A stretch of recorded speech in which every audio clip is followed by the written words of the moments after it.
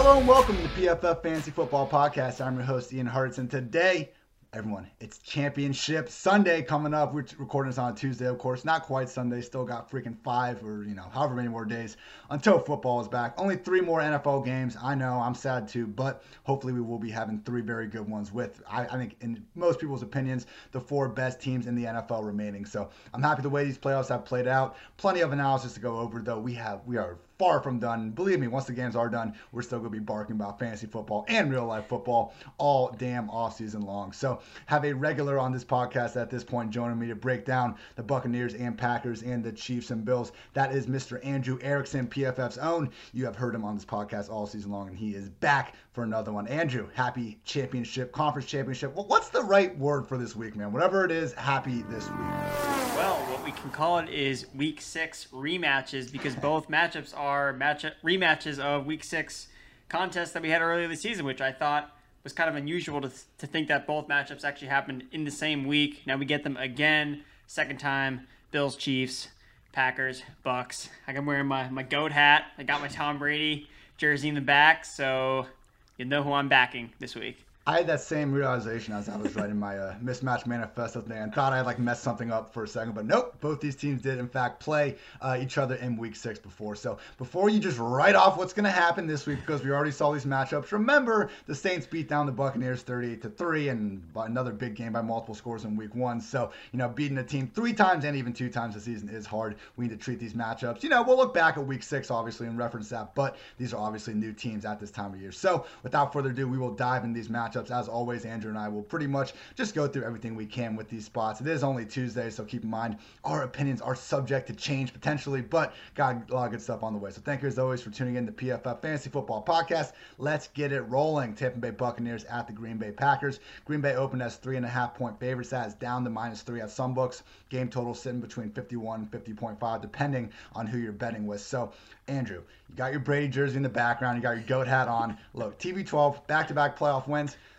I think it's been a little bit overstated, though. I mean, let's be honest. 3 touchdown drives against the Saints that covered a total of 62 yards. He's completing fewer than 55% of his passes. They're in the playoffs, averaging fewer than 8 yards per attempt.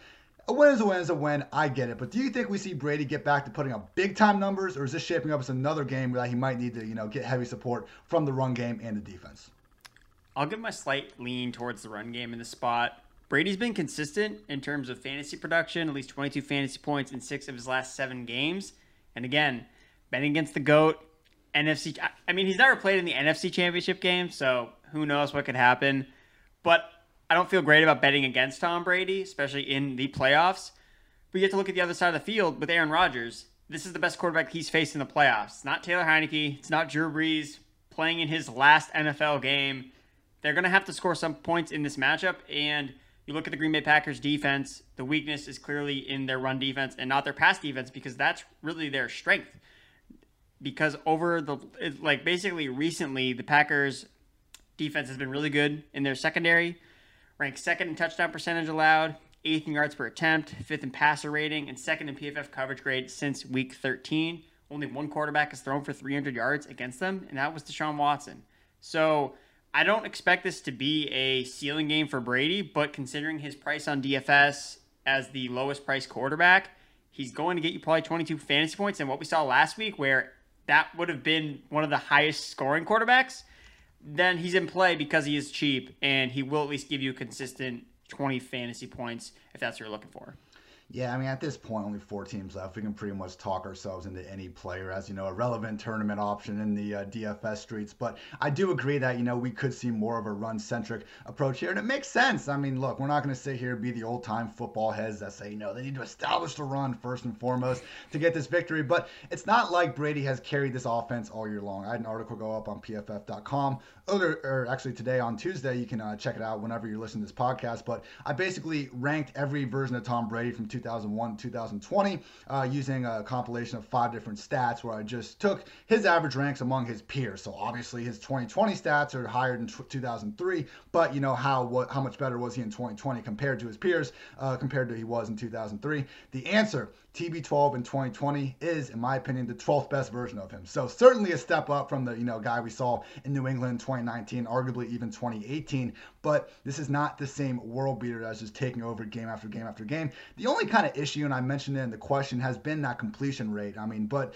to be fair, he's throwing downfield more often, so we would expect that to kind of lower that rate. But yeah, Andrew, he's not facing end of noodle arm Drew Brees' career. Now we got Aaron Rodgers. So Antonio Brown is going to be healthy. But yeah, Jair Alexander and this pass rush, I feel like it's going to come down to, can they stop Zadarius Smith, Preston Smith, and his Packers pass rush? Only ranked 26th in pressure rate this year, so not the same monsters as they were last year. But let's face it, TB12 never has exactly been known for his mobility. They need to keep Brady upright to have any hope, I think, of putting up big numbers in this passing game.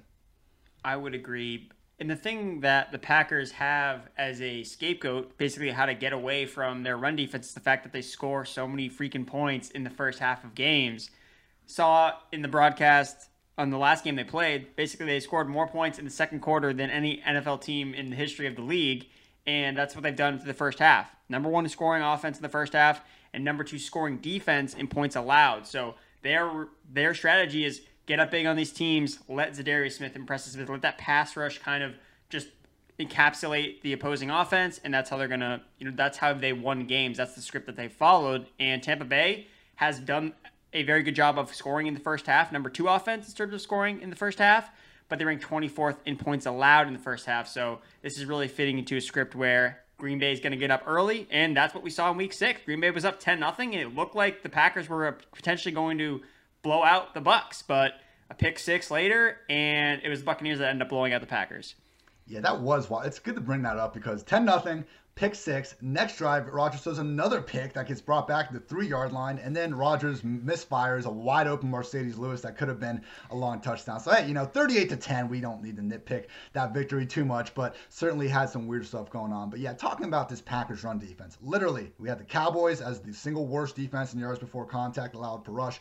Packers are right there at number 2. The Rams, they just put Cam Akers in Wildcat. They didn't have to disguise it, and they were running all over them. But to your point, they couldn't get that game script. But this is the definition of a cake matchup for Leonard Fournette, a.k.a. playoff Lenny, who's gone for 100 total yards and a score in back-to-back weeks. Even going back to Jacksonville days, he scored 4 touchdowns in 3 playoff games. I love the nickname, but, of course, this has happened with Ronald Jones dealing with a quad injury. So, Andrew, look, Leonard Fournette, I think he's only 5,300 on DraftKings. He's going to be getting 20 touches, I think, regardless of if Rojo is active. He's just playing through so much pain right now. We know it's a kick matchup. We don't need to dive too deep into this. I want to look forward a little bit, though, because Fournette, he's an unrestricted free agent in 2021. Do you see the Bucs bringing him back regardless of how the rest of the season plays out, or do you think he'll be somewhere else? I do think that it depends on how the season plays out. I hate to take that type of route here, but if they win a Super Bowl, I think that he'd be content with going to wherever he could potentially have a starting role or get more money. Again, he's a running back. He understands that the position is not highly valued. So there may not be a market for him at all. So in that case, it would be best for him to stay with Tampa Bay and play with Ronald Jones and potentially Keyshawn Vaughn in a 3-man committee, but to play with Tom Brady for one more season, because that's what it's shaping up to look like. Tom Brady's going to be there for one more year. Gronk's going to come back for one more year. I think Chris Godwin is going to get the franchise tag, so he'll be back for one more year because he's going to want to play with Tom Brady, especially if he doesn't step it up because he's struggled over the last couple of weeks with the drops. So if he doesn't have a big game or if he's a reason they don't win, example for against the Green Bay Packers, I think that Godwin come back. So I think it is a situation where if they lose in the NFC Championship game, I think they will try to run it back to get Brady that Super Bowl victory for the Buccaneers. Yeah, I think it'll also depend what Fournette's going to be looking for money-wise because, hey, when Le'Veon Bell got that $52 million deal from the Jets, maybe he was going into free agency with one thing in his mind, but you get that much money, of course, you're going to sign that contract. I was looking at some of the current running back contract landscape. First of all, I don't want to spend the whole podcast making fun of the Cowboys, but Zeke Elliott, $90 million. It's just insane every time I think about it. But more applicable contracts that Fournette could be fetching. Todd Gurley signed a 1-year deal worth $5.5 million with the Falcons. Melvin Gordon, a 2-year deal worth $16 million with the Broncos. Some of these veteran running backs on their second contract, I know Fournette's not old by any means, but these second contract running backs, I don't think they're necessarily fetching more than $5 to $8 million per year. I know Lenny can catch. He's not really the type of, pass catching back that I think Brady would prefer to play with. Obviously, you're not putting him in the slot or out wide. He's been solid, but yeah, I'm not convinced these efforts are really out of the ordinary for any running back that you could put in this offense and get 20 plus touches. So I don't want to say he doesn't matter. He's been playing well, and I do think running backs matter. It's the salary cap that makes him not matter, but I don't think money will potentially be a super big issue. And to your point, that could make, if they win the Super Bowl, the ultimate, just clarifier with it. Quickly, with the fantasy landscape, let's say he does come back. Let's say they don't add anyone else, and it's Fournette, Jones, and Keyshawn. Tentatively, who would you rank highest of that group, and where you think that would be in the kind of, RB 2030 landscape? I guess I'd probably just have to lean towards Fournette because my confidence level with Ronald Jones at the moment is the pass game work is not there. For sure not there. We saw it trending in upward direction at the end of last season where he was pretty efficient as a pass catcher, and that was an improvement over his rookie season, but it's totally regressed and come back to what it was as a rookie, and that doesn't give me any type of hope that he's going to be able to improve upon it. And he's been fine as an early down back, but I overall wasn't as impressed as I thought I was going to be with Ronald Jones. He wasn't a bust in any way, shape, or form because he was a relatively late pick. And I think that both guys are probably going to be able to provide value because neither of them is going to be, the clear-cut number one guy. But if it's an offense that scores a lot of points, again, you just need this guy to fall in the end zone. If Ronald Jones can get multiple 10 touchdowns, then he's going to pay off. And if Fournette catches 50 balls out of the backfield, then, yeah, you're going to get your return on your investment for wherever you draft these guys. And I guess Vaughn is interesting because he theoretically has the most upside of the bunch because he should be able to do both of those things. But if he's buried on the depth chart, it's going to be hard to tell when he's going to break out. Yeah, I could see them having pretty similar ADPs. We'll see with Vaughn. He'd probably need a good offseason to bump up there. But either way, probably guys that zero RB drafters are going to be looking at versus, someone truly in the top 3-4 rounds or anything like that. All right, looking at this passing game, back to this matchup. So the Packers, they haven't asked Jair Alexander to move from his left cornerback slot for more than a few snaps per game, really since week 8. Now, I would understand if they have this continue. Now the Buccaneers have Mike Evans, Chris Godwin, and Antonio Brown. Obviously, all sorts of weapons all over the field. He did shadow Mike Evans back in week 6, only allowed 1 catch for 10 yards. Out of this group, Evans, Godwin, AB. And the word on AB is that the knee injury that got an MRI on is not serious. We're tentatively expecting him to play. Andrew, assuming AB is fine, Evans, Godwin, AB, who racks up the most fantasy points this week and why? I'm just going to go back to Godwin. He's been the guy that I've talked about the last 2 weeks, and of course he's been terrible with the drops, and he's coming off a pretty terrible game. So I'm going to go back to him, though, because he's priced in that mid-range between Mike Evans and Antonio Brown as he's kind of been priced. But in terms of his usage, he has been the most targeted receiver for the Buccaneers. He's led the team in air yards over the last 4 weeks. Again, that's also factoring Mike Evans got banged up. But regardless, Antonio Brown also got banged up. But Godwin's the one that hasn't gotten banged up. So he has made the most of his time on the field. He just hasn't put it all together. And you mentioned Jair Alexander absolutely locking down the left side of the field. Looked at Jared Goff's passing tree, and basically there are no completions to his right side of the field where Jair Alexander lines up. 3 of 6 for 46 yards, 12 of 13 for 72 yards on the other side. So Alexander's not even being targeted, and he's just impacting the game so significantly that teams are not even throwing to his side, and that just gives me such a Darrelle Revis vibe where just locks down his side, his island, and it's not even he's playing man-to-man. He's just, hey, no one's ever open on his side of the field, so we're just going to throw it to the other side of the field. So I know Chris Godwin's not going to see any coverage from Alexander because he's operating out of the slot. We saw the same thing last week with Robert Woods. Again, Robert Woods, the targets were there, just the yardage wasn't there. So I'll go back to Chris Godwin. The matchup's good. 4th most targets as slot receiver since week 12 for Green Bay. 28th in explosive passing plays allowed to the slot. Chris Godwin cannot potentially drop any more passes. I know it's going to be cold, and the split thing on his finger, for some reason, it doesn't look comfortable. It really doesn't look like he is the same guy after he hurt his finger, but I'm going to roll with him. No, I'm with you. I think it's Godwin. Look, we can say he caught that touchdown last week. Des Bryant said he caught it. I kind of side with Des on pretty much anything he wants to talk about. So I'm with you with Godwin. Yeah, with AB being banged up, we're kind of seeing some more Scotty Miller, Tyler Johnson, who had a hell of a catch on that quick curl last week. They could be limit AB's reps if he is truly banged up. And yeah, the issue with Evans, man, I'm not so much worried about Jair Alexander. I mean, Evans has 7 inches and 30 plus pounds on Alexander. He should be able to overpower him. I think he can overpower pretty much anybody. But to your point, Jair has been one of these cornerbacks that quarterbacks just do not test and they do not throw at him. And we've seen Brady do that all year. Andrew, from 2014 to 2019, Mike Evans had 5 total games with fewer than 5 targets. In 2020 alone, he has 6. Like, Brady has not been willing to just force feed him. It's the same thing with DK Metcalf. Like, I don't know how you can have a wide receiver this good, this big, this matchup proof, and not give him at least, 5 targets downfield per game, let alone just in the course of the entire formation or just entire game as it is. So, it's rough, but unfortunately, yeah, I don't see Evans really getting that many targets because if Jair Alexander is going to be on him for a large portion of the game, that is going to be an issue. And obviously Evans is continuing to play through the pain himself. So all these wide receivers are banged up. They're all very talented, but yes, I'm with you. Chris Godwin would be my best bet to put up the most production in this one. All right, let's round things out with this Buccaneers passing game, looking at Gronk. Maybe his best game of the season came against the Packers, catching 5 of 8 targets, 78 yards and a score. It's been rough for him the last few weeks though. 1 catch, 14 yards on 6 targets over the past 2 weeks.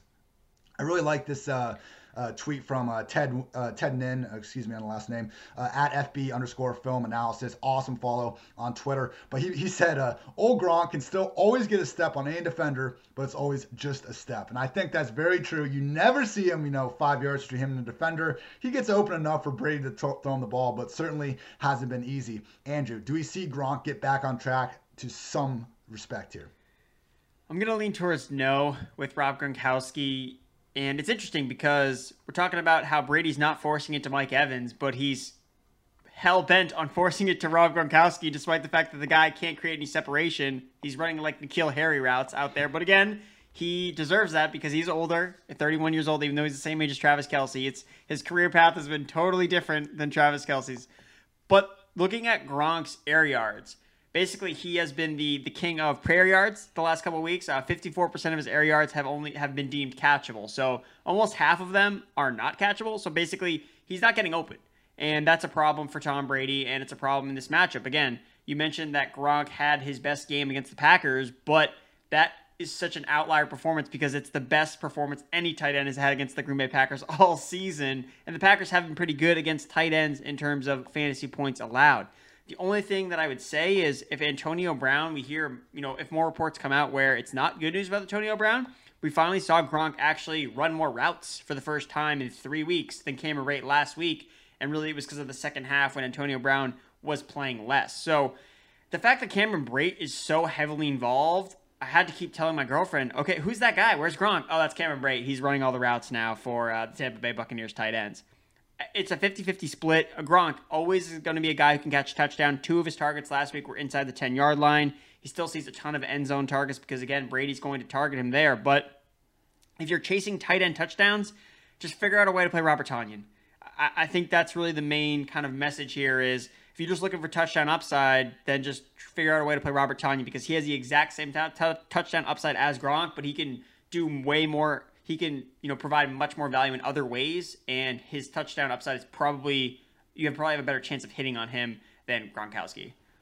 First, girlfriend, congrats on the sex. Second, looking at Gronk, I want to make a new premier part of this podcast. This is my candle bet of the week. I think Rob Gronkowski scores a touchdown anytime score this week. If he does not, I will buy a new $40 candle and name it after Mr. Rob Gronkowski and burn it when, something bad happens to me or something like that. Just coming up with this map now, so we'll figure out the intricacies of it later. But, going through article, it'll be up on PFF tomorrow, Mismatch Manifesto. I look at the combined pass yards per dropback from inline targets, backfield, slot wide, all around offense and defense. And the Tampa Bay inline tight end is popping as the best tight end matchup of the week. I hear you, Robert Tonyan. All the guy does is score touchdowns. But I do think with Jair Alexander potentially locking up Mike Evans, at least refraining Tom Brady from looking his way, we could see Gronk feature more than ever in the red zone. And I think even though he's not the same player, we all realize that, still big enough to potentially make some noise, get a little bit of separation, just enough in the tight window to come away with a touchdown. So candle bet of the week, Rob Gronkowski finds his way into the end zone. All right, we've talked enough about this Tampa Bay offense. Let's move on to the Packers. Robert Tonyan and company, probably the only time anyone will ever say Packers, Tonyan and company, not Rodgers and company. So Aaron Rodgers, he's looked mortal exactly once this year. It was against this very defense. Andrew, we have 2 games to study, so we've looked into pretty much every matchup in detail we can find. What were the issues for Rodgers in their first matchup, and do you think he turns it around this Sunday? It was all related to pressure. Again, they were able to pressure Rodgers at one of the highest rates of the season, 44%, and a lot of it came from the blitz. They just started blitzing him like crazy. Todd Bowles was like, hey, man, we're just going to blitz the crap out of Rodgers, and it worked. It rattled him, and the game is so bizarre because, again, we mentioned they were up 10-0. It looked like they were cruising. Aaron Jones scored a touchdown. It's like, okay, here we go again. They're going to blow out the Bucs coming off the bye week. Devontae Adams is back. We're all good. But then the pick six, another interception, and it just kind of spiraled out of control from there. But it's worth mentioning, and people on Twitter have mentioned it before to me as well. I've posted the Carlton Davis versus Devontae Adams, lockdown splits. It was Devontae Adams' first game back from his injury, so maybe he wasn't 100%. Again, we've seen some of these receivers struggle when they first come back from injuries, not be the same guys. Michael Thomas is a perfect example of that. It seems like he's never been healthy really all year. And then Allen Lazard also was not playing in that game. So again, you talk about, MVS is not a guy where you need him to be he's a number 2. No, he's a complimentary receiver. He's a deep vertical threat. But if he's operating as a number 2, it really makes it easy for a team just, okay, well, we got to take away Devontae Adams and MVS. Well, half the time we don't even have to cover this guy because he could just drop the pass. So we don't even necessarily need to cover him at all. So that was really the big thing. But I think that the problem with it is, David Bakhtiari's not there anymore. So you'd think that that'll hurt in terms of pressure for Aaron Rodgers. But Tampa Bay's pressure rate hasn't been as good as it has to start the year. Third best through the first 10 weeks at 40%. It's dropped to 14th overall, 32% since week 16. And shout out to my guy, backup left tackle, Billy Turner. So week 17, 43.4 PFF pass blocking grade. Extremely terrible. I was very concerned about it. But in the divisional round, I don't know what happened. I don't know if they coached him up. I don't know if Aaron Rodgers was like, hey, come on, sleep over. We're going to practice, blocking. We're going to do all of this great stuff. He earned PFF's highest pass blocking grade in the divisional round, 85.9. Billy Turner, shout out. Don't know anything about this guy except the fact that he's filling in for David Bakhtiari, and he filled in admirably last week. So I'm not nearly as concerned as I was heading into the Rams matchup, who also presents a very strong defense and pressure, and Aaron Rodgers was able to rip those guys to shreds. So I think that it's going to be wheels up for Rodgers in the passing game here. I think we all know he's not going to be David Bakhtiari, but he doesn't need to be. He just can't be a massive liability. And you brought up a good point about Tampa blitzing the hell out of Rodgers. Our boss man, PFF George, had a really good stat he floated out earlier this week on Twitter. So this season, Aaron Rodgers was blitzed 185 times. He took 4 sacks in those plays.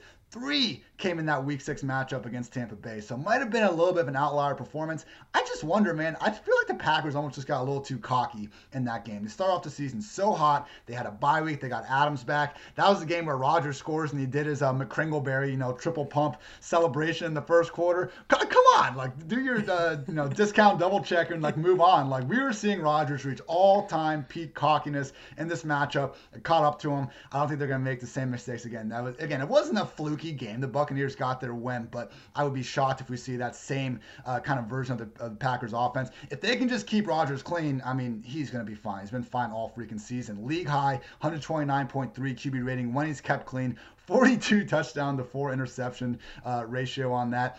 Tampa Bay, they were second in havoc rate this year. Again, they live on their front 7. We saw what Patrick Mahomes and Tyreek Hill can do to the secondary. When you give them time, we'll see if he can get that time. That is priority number 1 for the Packers. Protect Aaron Rodgers at all costs. Let's look at this run game because it's going to be a little bit rough. Tampa Bay is one of these defenses that, hey, they're a good run defense, but part of the reason they're good is because they consistently load the box to stop the run. So you look at last week, Aaron Jones had 15 touches, Jamal Williams 12, A.J. Dillon. Man, what the hell? We all know Aaron Jones is the best running back in Green Bay. I would hope Matt LaFleur knows that, but I don't know anymore, man. So if the Packers don't value Jones as the unquestioned 3-down stud he's been for the better part of his time in Green Bay, who will, Andrew? Because, again, tough game this week. I think they're going to split touches again. I don't think there's too much to talk about here in the backfield in terms of what they're able to do. So let's, again, look forward with this situation. Where would you most like to see Aaron Jones land in 2021 from a strictly fantasy perspective? Aaron Jones should be doing whatever the F he can to get to Seattle. We need to see this elite player get elite usage, and it just reminds me of Stephon Diggs. We all knew he was an elite talent, and then when he landed up in Buffalo, he got elite usage, and now you have Seattle. They've come out. They want to run the ball. They want to be efficient running the ball. Who is more efficient, Ian, than Aaron freaking Jones at running the ball? Nobody, Andrew. Nobody's more efficient. So Aaron Jones, dude, just go to Seattle, man. We want to see a 300 carry season. I just want one 300 carry season from Aaron Jones in my lifetime. That is my lifelong dream, to just see it happen. And if his efficiency goes down, okay, well then we all know his small sample size, whatever. He only averages 4.5 yards per carry instead of 5.4 yards per carry. Look, I just want to see it happen. We can't, if Russell Wilson is never going to cook ever again, at least let Aaron Jones cook, okay? Come on. We got to get one more thing to tap. We need happiness somehow. I don't know how I missed that one. Carson and Hyde are unrestricted free agents. We got, oh my gosh, potentially Adam Gase going to Seattle. We'll see what happens there. We're getting reports with that. That's a great call. The 6 teams that popped to mind for me, looking at a light backfield situation and a good offense, were Buffalo, Miami, Pittsburgh, Tampa Bay, which is kind of funny, Atlanta, maybe Arizona. I think Seattle probably tops that list. I was leaning towards the Steelers. I don't think it's that realistic because, they usually don't spend too big in free agency. I think they have bigger issues in trying to figure out who they want to have a running back. But I just think that they could really maybe tap into all facets of Jones's ability because, yeah, let's give him 300 carries. Let's give him 100 targets too, man. This guy is so good as a true receiver when they want to use him. We had that Chiefs game last year where he said, I think it was like the Next Gen Stats database record for most yards gained in the slot or out wide. I went back with the PFF database, and since Jones entered the league in 2017, only Austin Eckler and Nyheim Hines have averaged more yards per route run when lined up in the slot or out wide. It's just been frustrating that they don't use Jones more, particularly now in a playoff setting where you have nothing to lose. So, Packers fans, probably mad hearing about this. Hey, if Jones goes back there, I'm sure he'll be a great real-life running back again, but we want volume in fantasy football. Jones has not gotten enough of it. I do agree Seattle or Pittsburgh, because, they do have a nice history of a featured back. I lean towards those two being the top spots in terms of what he could provide in 2021. All right, back in this matchup. Probably the best wide receiver cornerback matchup of the week. Davante Adams versus Carlton Davis. Sign me up. Adams said himself after last week that nobody is capable of stopping him. We got Carlton Davis just straight up calling out Michael Thomas, Slant Boy, on Twitter. Can we get Carlton Davis verified? Like, how hard is it? Like, hey, he's shutting down everybody. Get that man a blue check mark. Either way, Andrew, do you think Davis can at least slow down Adams, perhaps keep him out of the end zone, or is volume going to win out for Adams in a game that now he is not coming off an injury in? It's Davante Adams. I don't think that Carlton Davis is going to be able to stop him. Look, Carlton Davis had a really good game against Michael Thomas, who just basically got surgery on his shoulder and his ankle. Clearly wasn't playing 100%. Was attached to a noodle arm quarterback. Give credit to Carlton Davis.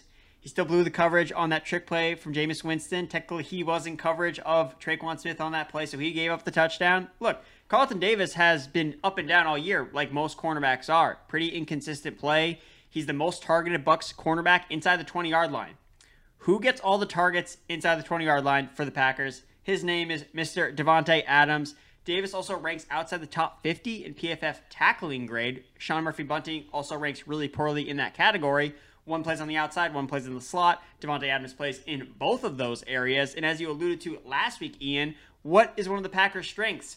Yards after the catch. Good luck, Tampa Bay secondary.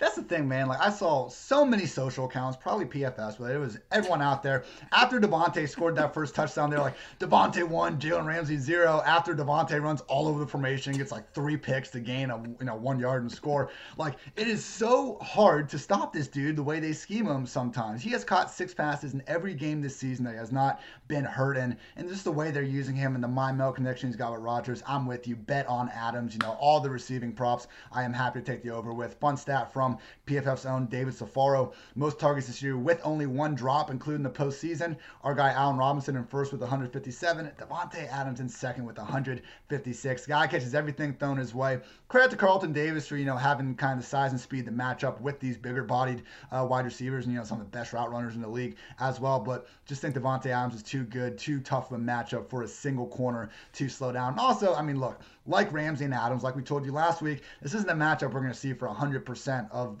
the action. Davante Adams this year, 27% of his snaps have come inside. Carlton Davis hasn't played more than 6 snaps in a game in the slot, so fully expecting Davante Adams to have his way both with Carlton and with whoever else happens to match up with him. All right, let's round this out with a look at some of these complementary pass game options with the Packers. Marquez Valdes-Scantling, Allen Lazard, Equanimeous St. Brown, Robert Tonyan. Andrew, which complementary Packers receiver do you think has the biggest impact come Sunday? Ian, because I love pain, I'm going to go with my guy, MVS. Yeah. Marquez Valdes-Scantling commanded 8 total targets on Sunday, marked his highest target total since back in week 4. It's important to note because 2 of his targets were in the end zone. Neither were deemed catchable. That's an outlier from Aaron Rodgers. Usually he is spot on targeting the end zone. His PFF grade, 93.2, and quarterback rating, 100.8 on throws to the end zone. No quarterback ranks higher in either of those categories. 29% air yard share the last 4 weeks, just slightly behind Davante Adams. And he had the second most air yards last week, 122. Look, I'm chasing the end zone targets. I'm chasing the air yards when it comes to MVS. He's attached to Aaron Rodgers. Again, they're going to try to sell out to try to stop Davante Adams in any way, shape, or form, and that's what the Rams did last week, and we saw Allen Lazard have the big game. I'm going to bet on it going to MVS in this case. MVS has traditionally been the one that's been the more vertical receiver, and Tampa Bay's secondary, the one thing that they are probably worse at is giving up deep plays. They are graded number 32, graded pass defense on 20-plus yard throws down the field, 25.4 grade. Packers, number 1 in PFF passing grade on those types of passes, 20-plus yards downfield. It's actually shocking of how bad all of the corners and safeties for the Bucs grade on anything that's thrown over 20 yards. It's like comical to see 29 and 30 and 29, 28. Carlton Davis, speaking of the devil, third most yards allowed on deep balls this season. So again, I think MVS can catch one deep. And that's the thing. That's why Tampa was able to have so much success last week, except for that one play against Jameis Winston where he threw it deep because, hey, Drew Brees can't throw deep. What can Aaron Rodgers do? Oh, yeah, he can throw deep. So, yeah, I like some of these deep threats in the spot. And it comes back to Tampa's just desire to stop the run at all costs. When they've had 8 defenders in the box, nobody's faced a higher pass play rate because teams know that they can throw the ball when Tampa is so insistent on trying to stop this run. So I'm with you. MVS league high, 20.9 yards per reception. I know the drops are brutal, but hey, when we're playing, in DFS tournament, first or last, baby, just like Ricky Bobby said. So I think with that in mind, drink the Kool-Aid, go with MVS. He is their field stretcher. I know Lazard, had the dagger long touchdown last week. They're even talking about that in the broadcast. So, he was that wide open because he spent the entire game blocking and going underneath. So when he finally did run by them, it was wide open for him. So don't sleep on Robert Tonyan as well. We mentioned him earlier. Always a good chance to find the end zone. But yes, MVS for you DFS diehards out there. I do like him to potentially pop off this week. That takes us to our pick. Andrew, we got the Packers sitting at 3.5 right now. Who do you like with the spread or with the game total? I'm going to go with the over 51 is the total that I had seen from when I took it. So I'm going to go with over 51. I think that the Packers build a lead real quick. I think that Brady and company have to fire back, and I think that we see some points. I think that the unders hit, I think, in almost all the games last week, which was lame. So let's get some over action going.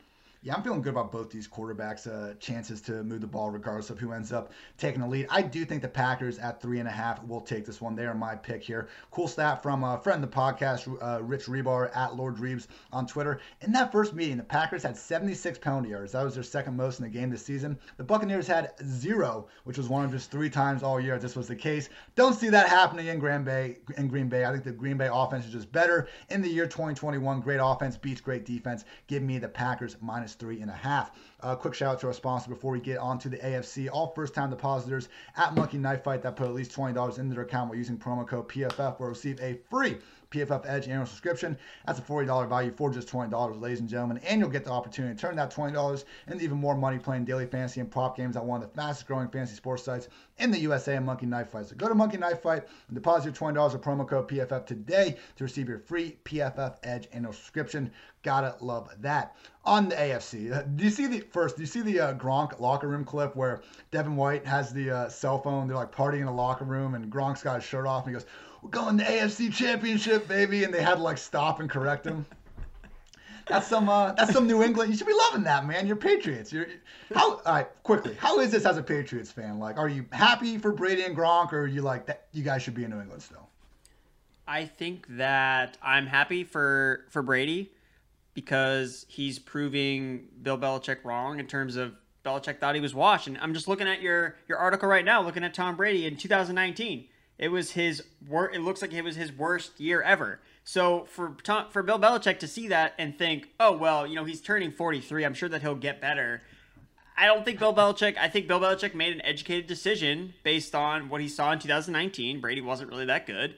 And he's like, all right, well, we're going to move on. Usually we don't see quarterbacks peak at age 43. So he took an educated decision. It didn't work out, obviously. Brady's playing much better than anyone had really thought, especially Bill Belichick. So, I mean, I'm rooting for Tom Brady. Again, I'm not rooting for the Buccaneers in particular. I want Brady to succeed. But for me, Gronk, I don't know, man. He's just another animal. I don't know. I don't really know how to cheer for him. He's like you just said. He thinks he's in the AFC Championship game. I think when I was watching him on TV last weekend when he was playing the game, he was just like staring off in the sideline, just like into space, like he usually does. Anytime they catch him on the sideline, he's just staring like blankly into the abyss of the game, and we're just like, what is he thinking about right now? Is he just like, oh man, like Tostita pizza rolls when I get home? Oh, I can't wait. I've never laughed hard. I had that one clip resurfaced of Gronk. I think it was like in 2019 when he was retired. He's on like the Fox show with the guys, and he's talking about how they tried to trade him to Detroit, and they called him, and he was like, "Well, you can't trade me out because I'm retired. Like, how could you be doing that?" And he let out that absolutely absurd laugh. Gotta love that. You had plenty of good years in New England. No need to be hating on him. I'm happy you are not. Always favor players instead of these billionaire owners and teams, everybody. All right, enough nonsense there. Let's go on to the AFC. Bills at Chiefs. KC opened up as 2.5-point favorites, up to -3 across most books. Game totals really on the move, opened up at 50, up to 53.5. So first things first, elephant in the room with Patrick Mahomes. So per ESPN's Adam Schefter, Mahomes is expected to practice Wednesday. And specifically from Schefter, he said Chiefs QB Patrick Mahomes clears certain steps Monday, some big steps, but he remains in the NFL's concussion protocol with what is considered a concussion, and it's too early to say that he will definitely play in Sunday's Conference Championship versus the Bills, per sources. I think it sounds like he's going to play, Andrew. It reminds me of the Lamar COVID situation when Schefter said before the game that he might not play his usual allotment of snaps. I had to retire from Division III football because I got concussions. They are a very serious issue. So is COVID. So with an issue like this, with a concussion, with COVID, you can't just come out and be like, yeah, he's fine. No issues at all. These can be long-lasting issues, and maybe Mahomes will have a setback. It does certainly sound like he is on track to play. You're expecting Mahomes to be out there, yeah?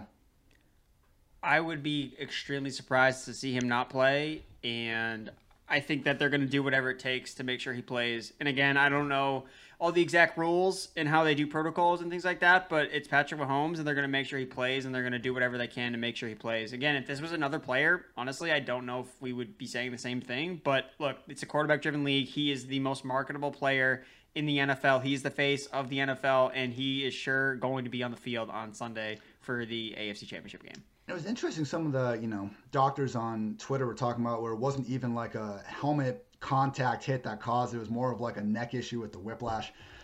Football, man, violent game. We do love it. Hopefully, Patrick's fine and everything. But just wanted to get that out of the way because we are going to assume Mahomes is going to be out there. If Chad Henne ends up being the quarterback, we'll have articles and stuff about that. But for the purposes of this conversation, we will be assuming Patrick Mahomes is under center. But the season is in full swing and the action is still unfolding. So head over to DraftKings Sportsbook, America's top-rated sportsbook app. With so many storylines in both professional and collegiate sports, this is the time to check out all that DraftKings Sportsbook has to offer. If you haven't tried the app yet, head to the App Store now because you do not want to miss this, people. To celebrate Sunday's action, DraftKings is ensuring all new users are covered up to $100. That's right, you bet they cover with risk-free Sunday betting. Additionally, this weekend there is plenty of action to get on, so head to the app now to start making it rain. On top of those great sign-up offers, DraftKings offers great odds boosts every Sunday to help you make it rain. DraftKings is safe, reliable, and secure, making it easy for you to deposit and withdraw your money at your convenience. So download the top-rated DraftKings Sportsbook app now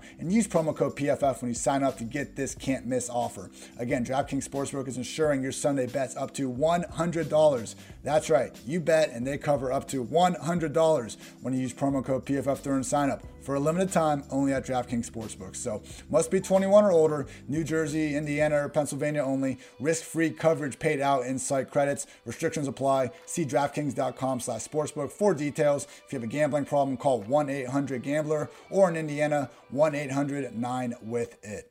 We're going to start off with the Bills side of the ball. Andrew, Josh Allen QB1 season is alive and well. Last week, though, first time Allen's looked mortal since probably November. Ravens did a great job constantly giving Allen different looks, both pre and post snap. They were able to escape with the victory. Obviously, we just didn't see the same juggernaut Bills offense we've kind of grown used to. Do you see Allen getting back to balling this week, or can the Chiefs continue to slow him down?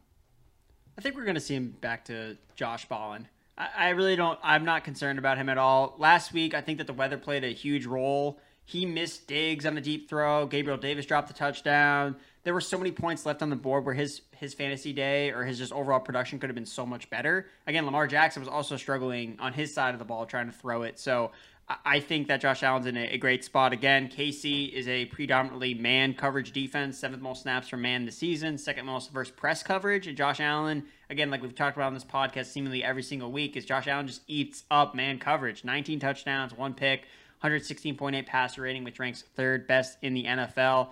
And specifically, the Chiefs actually run a lot of press coverage, a lot of press coverage looks. Josh Allen, 24 touchdowns, 5th, 3rd in passing yards against press coverage. And that's what Diggs just absolutely destroys any type of man press coverage. 1st in receptions, 1st in receiving yards, 2nd in yards per route run, 35 plays of 15 yards or more. I don't know how you can stop Josh Allen and Stephon Diggs at this point. Again, he has 6 catches in he's more games of 6 or more catches than any other player in NFL history. He's just so consistent, and he's truly unlocked Josh Allen to a point of where he is a MVP candidate. He's not going to win this year because of Aaron Rodgers, but he's going to be one of the front runners and one of the highly touted players that people are going to, this is where your MVP bet. You should be on Josh Allen. I think that we're going to hear that conversation all throughout the offseason. And speaking to the matchup last time, again, it was weather. There was a lot of weather in that game. It was raining. He had a season low 122 passing yards. He had only completed 52% of his passes, which was the lowest of the season. So I just think that we're going to see a bounce back from Josh Allen here. Again, Baker Mayfield would have had a much better productive outing if Rashard Higgins hadn't fumbled the ball through the end zone. We would have seen Mayfield flirt with 20 fantasy points. And Allen, he had to perform last week, like I mentioned. He had a lot of open receivers, just didn't hit him because of the wind. He was overthrowing guys. So I expect Allen to get it done here. And look, you can't ignore a 73% pass play rate where they don't ever use running backs. He's going to have opportunities to throw the ball because they don't run the ball ever. So I like his chances in this matchup. Yeah, looking back at week 6, I agree with you that it's not as bad as some of those initial numbers indicate. He actually had his average time from snap to release was 3.2 seconds. That was his highest single game mark of the season. So you actually see Josh Allen, I believe has the 12th highest pressure rate. That's because he holds the ball literally longer than everyone. You see him when he has a clean pocket, the dude literally stops moving. He'll come to a complete standstill, and if pressure comes, well, he's usually athletic enough to run outside the pocket, and with his freaking bazooka for a right arm, he can pretty much throw the ball anywhere he wants from any angle. So the one thing I noticed from that game that could make a difference, so week 6 against the Chiefs, that was one of just 3 times this season Allen had fewer than 50% of his pass attempts go to receivers that PFF considered open or wide open. Now, that was with John Brown. He missed the next week. He was playing, but he was at far less than 100%, it looked like. And to your point, receivers running all over the place open last week against the Ravens. So in that game, Bill's offense only had the ball for 22 minutes. I do think, forced to put their pedal, to the floor in this one. Yeah, Josh Allen, this passing game should certainly get back on track. All right, looking at these running games, we'll try to keep, again, I don't want to bypass the run games too much here, man, but I just feel like they're the easiest matchups. It's quarterback-driven league. Quarterback-driven league. Got to talk about the quarterbacks. Exactly. I mean, because come on, last week, Devin Singletary, 84% snaps, featured. That is top 5 in any given week. 7 carries and 3 targets. They don't like calling runs, and Josh Allen isn't fond of giving the ball to RB on read options or in the passing game. So fun to watch. I love it. But hey, based on this, let's again expand away from the game for a second and look bigger picture. Based on the QB coaching style and play volume, because we just see certain offenses not run the ball really anymore, which 2021 offenses do you think could feasibly support not 1, not 2, but 3 fantasy relevant wide receivers? I had a couple that came to mind. I'll list them out here, and then I'll mention my favorites. So Dallas, Denver, Houston, Jacksonville, and Tampa. Again, so there are a lot of those teams that do like to run the ball. So the one that sticks out to me is probably Houston, just due to the fact that they have the worst defense ever. They don't have draft picks to improve their defense. They have some skilled wide receivers. So we could see Brandon Cooks, Will Fuller. It just depends, obviously, who the quarterback is, which is an issue. And then the same thing can kind of be said for Denver. There's a lot of talented guys there. I love Courtland Sutton coming back. I was so disappointed when he got hurt this year. Didn't get to see him ball up, but you got Judy, you got KJ Hamler, Tim Patrick, a bunch of receivers that have a lot of talent. So I think Denver's an interesting spot, and Houston for sure, because Houston, again, they can't really run the ball either. Yeah. Apparently Drew Lock's job is not safe. I'm bummed. I understand he's not a good quarterback, but he is an entertaining quarterback, and I will not hear otherwise. I like those picks. Yeah, Jaguars with T-Law coming to town certainly make a lot of sense. Some others I would add. Pittsburgh, if Ben's back and they're going to keep throwing the hell out of the ball, I mean, 3 wide receivers with 100-plus targets. We just want to follow that volume for sure. The Bengals, T. Higgins, Tyler Boyd, A.J. Green's an unrestricted free agent, so I'm not sure who the third would be, but again, I think there's enough volume there. Buccaneers again. Panthers had 4 players have over 1,000 total yards. We'll see if Curtis Samuel returns. And then finally, the Falcons. Don't be sleeping on Ridley, Julio, Matt Ryan, and company. Maybe they even upgrade the slot receiver from Russell Gage. So back to this matchup. Let's get to the main guy. Stephon Diggs, 100-plus yards in 5 of his last 6 games. As you said, now owns the NFL record for most games in a season, including playoffs, with at least 6 receptions. Andrew, last week, we decided he's the 3rd best wide receiver in the NFL. Next question. How many wide receivers should be selected ahead of Stephon Diggs in 2021 fantasy drafts? It's probably just Devontae Adams for me. I think you got to take Stephon Diggs number 2 overall because the only other receiver that we talked about was Tyreek Hill that would go in that conversation, but there is a certain target squeeze between him and Travis Kelce, which is the reason why it makes sense to go with a guy like Diggs over Hill because you can easily tell yourself and convince yourself that Diggs is going to be the more consistent producer over Tyreek. Tyreek Hill doesn't have that type of – he's not putting up those types of statistics where he catches 6 balls every single week. That's not his thing. He obviously can score 60 fantasy points in one game. That's absolutely insanity, and that's why he's going to still be, a fringe first-round, second-round pick. But you need that consistency. You need those targets, and right now it's Adams that gets those. It's Travis Kelce that gets them just slightly over Tyreek Hill, and he also gives you that positional advantage at the tight end position, and then you have Stephon Diggs. Stephon Diggs kind of comes in there 3rd. So for me, I would probably – only Adams would probably be the one ranked higher, and then Diggs – again, Michael Thomas is really interesting because obviously this year was just so bad for him, and that will just naturally make him fall. It's not a good reason for necessarily avoiding him because it could be a totally better situation next year. But again, we don't know what the quarterback is going to be. Taysom Hill was actually, targeted him more than Drew Brees did. So Michael Thomas may or may not probably end up being a buy low when it's all said and done. If he falls kind of like a Keenan Allen does this past year because we were concerned about the quarterback, I think Michael Thomas could potentially be a really great value. But right now, I don't think you're going to have to take him above any of these other guys. And now, apparently going in for offseason injury, I don't know if Michael Thomas is going to be a top 10 ADP wide receiver, man. Like, we'll see. But not having Breeze there, it's going to be an issue. I'm with you. I got Adams 1, Diggs 2, and then I think the top 5 will be rounded out by Tyreek Hill, Keenan Allen, and DeAndre Hopkins in some way, shape, or form. Obviously, we got the Falcons wide receivers, the Seahawks wide receivers, plenty of other talented guys, but I'm with you. Stephon Diggs, number 2. He's truly putting together a Larry Fitzgerald-esque postseason run. If the Bills can find a way to get through this week and ultimately win the Super Bowl with Diggs putting up his usual 100 yards and a touchdown, I think we're going to be looking back on this postseason run by Stephon Diggs as one of the best at the wide receiver position has ever seen. All right. It's actually one last thing. So it's interesting that you mentioned those receivers because there was an FFPC draft their ADP is out for best ball drafts already, and they have these are their top 5 wide receivers. Devontae Adams, Tyreek Hill, Diggs, Michael Thomas, DeAndre Hopkins, and Justin Jefferson. Where's Keenan? He's not on there. What? Yeah. Is he like 8? Like, where is he? He must be down there. It's only the top 20 that are listed, so I would assume of top 20 overall players. Oh, even then, man. Come on. This dude's freaking Stephon Diggs West. Justin Herbert kind of plays like Josh Allen a little bit. I mean, he doesn't have the same athleticism, probably not quite the same arms. Oh, man. All right, I thought we got over this. Like Keenan Allen, Stephon Diggs, we overthought both these guys this year. I guess Keenan. All right, great. Bye, Keenan Allen, people. That's the more value for us. More Stephon Diggs West for us. Let's go. My goodness, I love it. Okay, so rest of the Bills.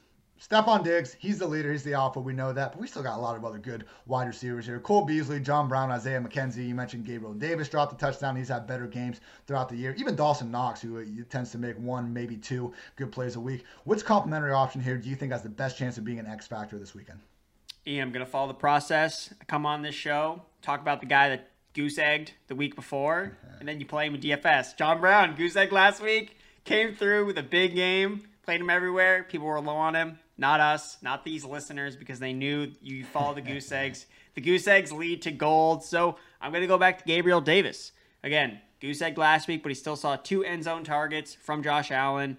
and his average depth of target was 18.8. That was leading the team last week.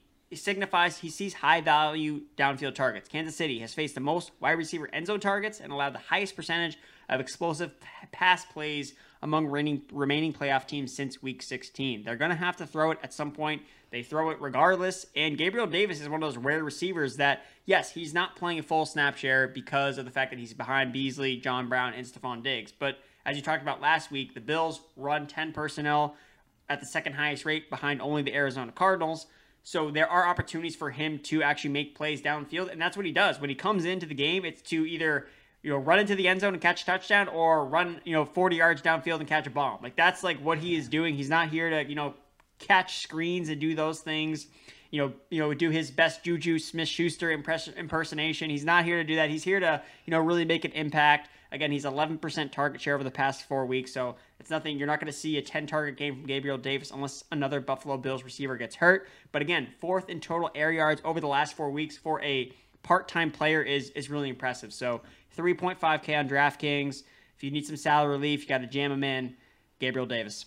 Yeah, you mentioned before Chiefs play all that press coverage. That probably is what kind of convinces their opponents to throw the ball downfield so much. I mean, opponents have thrown the ball 20-plus yards downfield against the Chiefs at the single highest rate in the league. They haven't given up the most explosive plays, but teams have been willing to air the ball out. Also like Dawson Knox, only Jaguars have allowed more yards per attempt to inline targets this year, but you're risking 1 or 2 catches. I side because, look, we were on Smokey Brown. Quick tangent before we get into the Chiefs. So I'm recording from New York right now, because I had to make the 9-hour drive from Columbus to New York to go visit the girlfriend's parents for the next 2 weeks. And because of that, I arrived in New York at about, it was like 4:15 or I forget, it was like 15 minutes before game time. I pull up the old DraftKings, last couple of weeks. I had $6 in my DraftKings account, and I was like, should I deposit more? And, I felt good about the slate. Why not? I was like, nah, let's play the $6. I freaking win a $5 GPP for like $450, and I turned the $6 into $500, and I have never felt worse about making hundreds of dollars in my life. Like, okay, this season was fine, but hadn't won a GPP until now. But with $6, like, come on, man, that could have been 5-6 times that. I could be freaking, I don't know, free now, not even recording this podcast, doing who knows what with all that money. But nope, I've just been losing sleep all throughout this week with my $6 freaking DFS bankroll. So John Brown last week, Gabriel Davis this week. I am so pumped to gamble more than $6 in daily fantasy. We spelled devastation IAN last Saturday, Andrew. That was a rough one. Moving on to the Chiefs. Excuse my personal vendetta. I just had to get that off my chest, everybody. But Patrick Mahomes, he's on, again, we talked about this, seemingly on track to clear concussion protocol. Going back to week 6, only 26 pass attempts, second fewest in the game all season, mostly because the Bills regularly offered light boxes, pretty much dared the Chiefs to run. Andrew, do you think this holds up again, or is Mahomes going to air it out? We'll set the over-under at 40 pass attempts for Mahomes. What do you got? I thought really deeply about this question because it really started to make me think about, are teams actually good against the run or good against the pass? Or is it just a matter of, hey, we are going to sell out against the pass so that it looks like we're bad against the run and vice versa. So I had a whole galaxy brain theory going on about trying to figure out if the Bills defense is actually bad against the run, or they're just not trying to stop the run, which is why they're not good against it. So I just thought that was something interesting I wanted to share with the listeners here. But look, I don't think the Bills can really afford to be as lenient against the run. They need to stop it at some point. You look at the games that they've lost this year, they've given up over 200 rushing yards in both those games, one of those being against the Chiefs, where Clyde Edwards-Helaire rushed for over 161 yards. And look, yes, they contained Mahomes, congrats, but they lost the game still because they still couldn't. They got to stop the other offense at some point during the game. So I do think that they are going to be able to run the ball, the Chiefs, on the Bills to some extent. They looked pretty good doing it last week with Darrell Williams without even Clyde Edwards-Helaire playing in that game. But I don't think they're going to get back to what they do best with Patrick Mahomes throwing the ball 40 pass times. Again, that's their identity. That's what's gotten them there so far. I do think it's interesting because maybe Mahomes is actually a little bit less mobile, because I think the other injury that we're not talking about enough is potentially that toe injury that he sustained. Again, the concussion is obviously what could keep him from actually playing in the game, but I don't know if we're going to see, Showtime Mahomes running around like we usually do in the playoffs, where it's kind of like he kind of unleashes that rushing upside, the Konami code in the playoffs, where he kind of holds back during the regular season because he knows, okay, I'm not going to, run around during the regular season and save myself for the playoffs.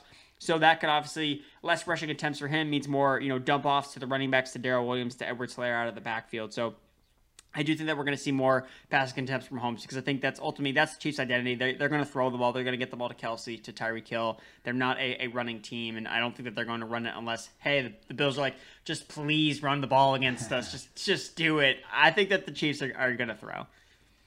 Yeah, I do think you brought up a good point. Like, are they actually a bad run defense, or are they just kind of smartly playing the pass? And I do think it is the latter. Only the Rams and Broncos face fewer runs with at least 8 defenders in the box this year. Bills invite teams to run. And, Mahomes actually took advantage of that himself with a season-high 10 rush attempts against the Bills. I have never seen a quarterback more able to convince defenders that he's about to go out of bounds before inevitably cutting it back up the field for a few extra yards. He had a ridiculous one against the Bills last time where he picked up like a 3rd and 4 somehow. But yeah, that's going to be huge if his mobility is going to be altered. Fun stat I found from Steven Ruiz, awesome follow on Twitter. The Bills did not blitz once against the Chiefs. That was the only time that's happened since 2016. And because of that, Mahomes, 6.5 yard average target depth, just the 3rd time all season he was under 7 yards. They ran the hell out of the ball. But as you said, Andrew, they still lost by 9 points, and it was in Buffalo. So, yeah, it's one of these situations where we would expect them to change the game plan up a little bit. And even then, like, the Chiefs aren't this team that are just going to completely, be dependent on what the defense is doing. They actually have the 12th highest pass play rate when defenses put fewer than 8 defenders in the box. So, again, not like they just refuse to pass if the numbers don't, kind of necessitate it. And, while I don't disagree with the Bills' strategy to try to take the ball out of Mahomes' hands, didn't work. Would be, surprising to see them try to install that same game plan again.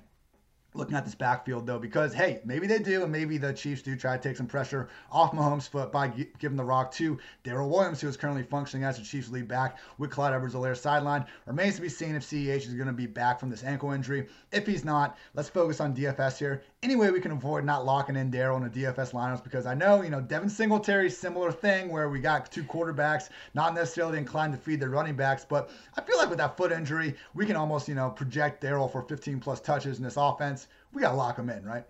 I feel good about Darrell Williams. The PFF projections loved him last week, and I tried to sprinkle him into some spots where he's going to be lower owned because the split with Le'Veon Bell, we weren't really sure how it was going to pan out, but I was seeing a lot of projections and seeing that people were a lot higher on Williams over Bell, and anytime I can fade a washed up running back in favor of a former LSU star in Darrell Williams, who used to back up Leonard Fournette and Darius Geis, he really never got his time to shine at LSU, and of course now he's behind another LSU back in Clyde Edwards-Helaire. Just Darrell Williams can't catch a break, but Darrell Williams again, 80% of the snaps, total 18 touches in the win last week. I mean, he's shown enough that at least the offense trusts him. He's on the field in those critical situations. Bella just played 17% of the snaps and saw 2 carries and 2 targets. Again, you need to find some type of...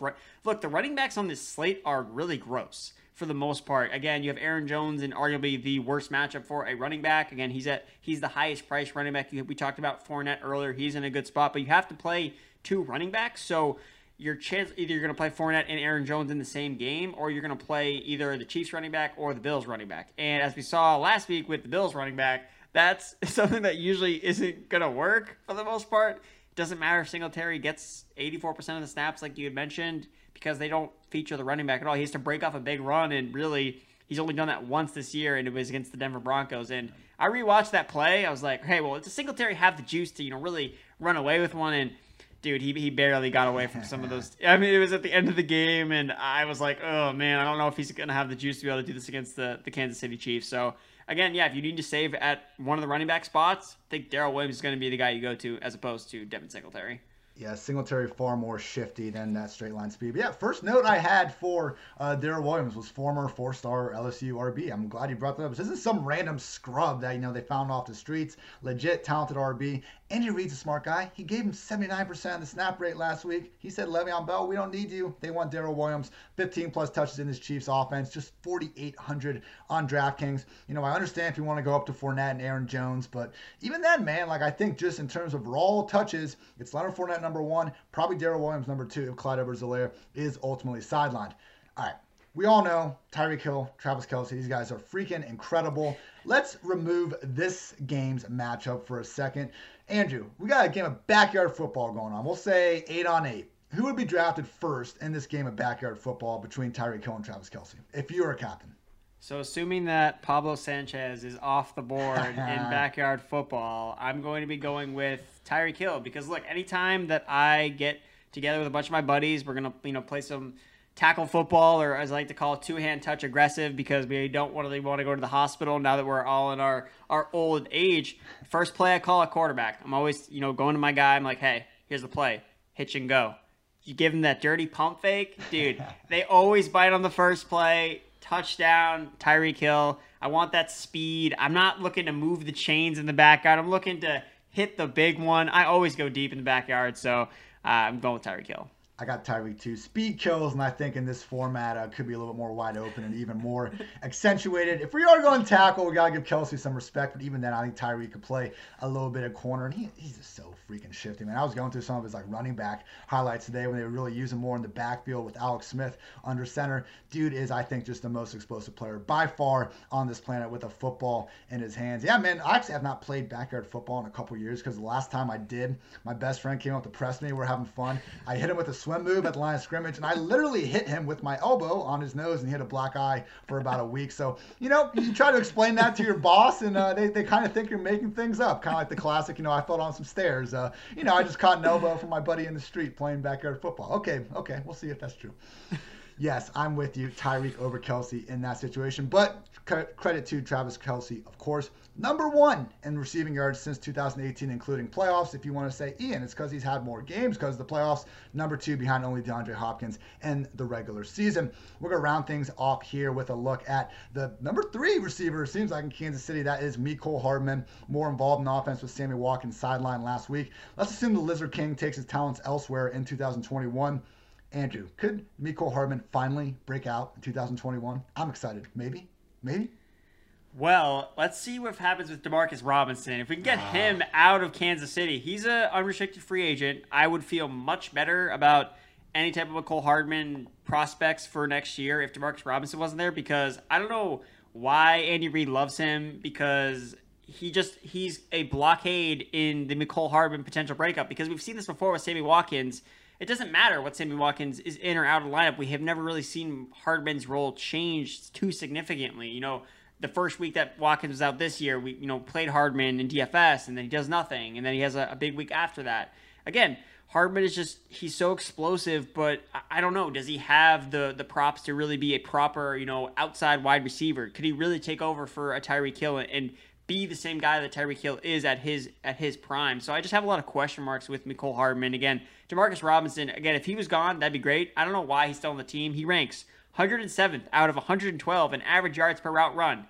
Again, his quarterback is Patrick Mahomes. I don't know how that's possible, how he could be so bad with such a great quarterback, but it just kind of goes to show you that, yes, we want our receivers attached to great quarterbacks, but not even a great quarterback can overcome some of these just god-awful inefficient receivers, which is Demarcus Robinson. But I will admit, take it easy on D-Rob. They just like to use him the block. No, he's not magnificent, but I think it's a little bit more lack of usage than Robinson necessarily being garbage. I hear you, but all right, continue.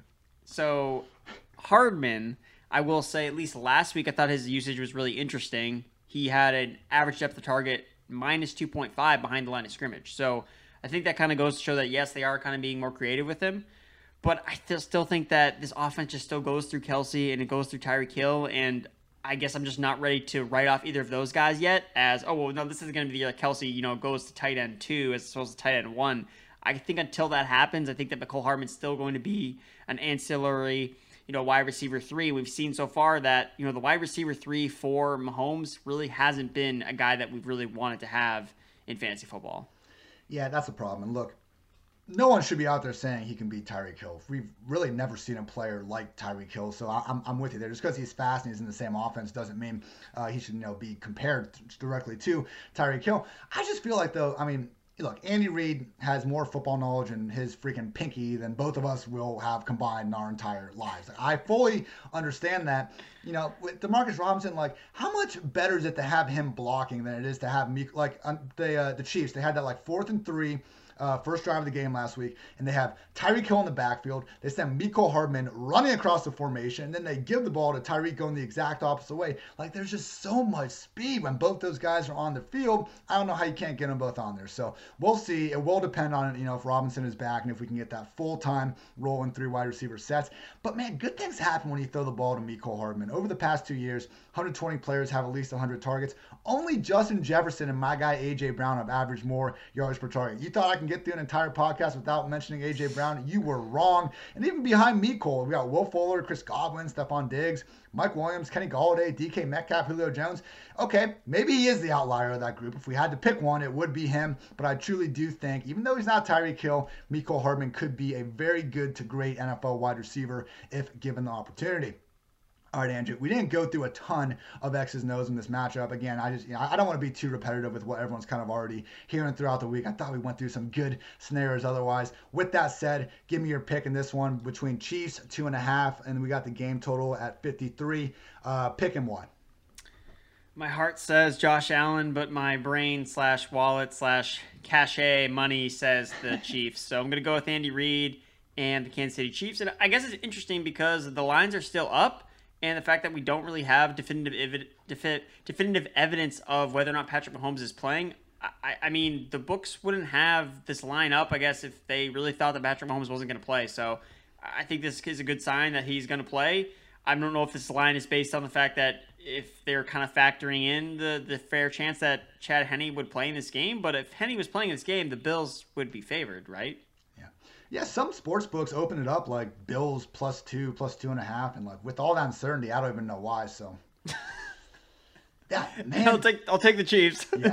yeah, it'd be at least a 6-point swing, if not more, man. I mean, hey, Henne, he got that easy wide open pass to Tyreek Hill on the flat, and he had a scramble that was pretty cool. But for every Henne thing as possible tweet out there, I think we probably had at least one bad decision in that game from Henne as well. So I'm with you. I got the Chiefs 2.5.